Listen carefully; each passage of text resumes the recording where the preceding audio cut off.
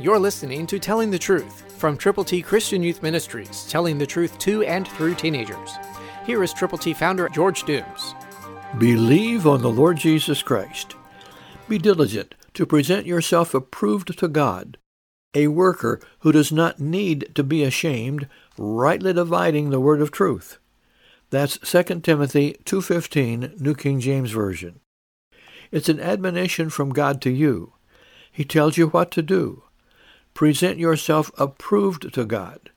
Make certain that your heart is okay, that your life is moving in the right direction, and then be a worker, not a shirker, a worker who does not need to be ashamed.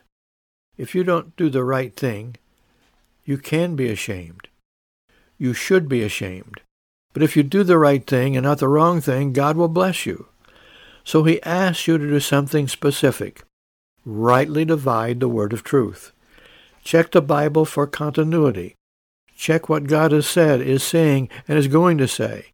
And understand that the word of God is quick and powerful and sharper than any two-edged sword. So make certain that you are not misinterpreting or misquoting the word of God, but divide the word of truth diligently and prayerfully. And watch God help you, help others, by sharing his changeless word. Christ through you can change the world.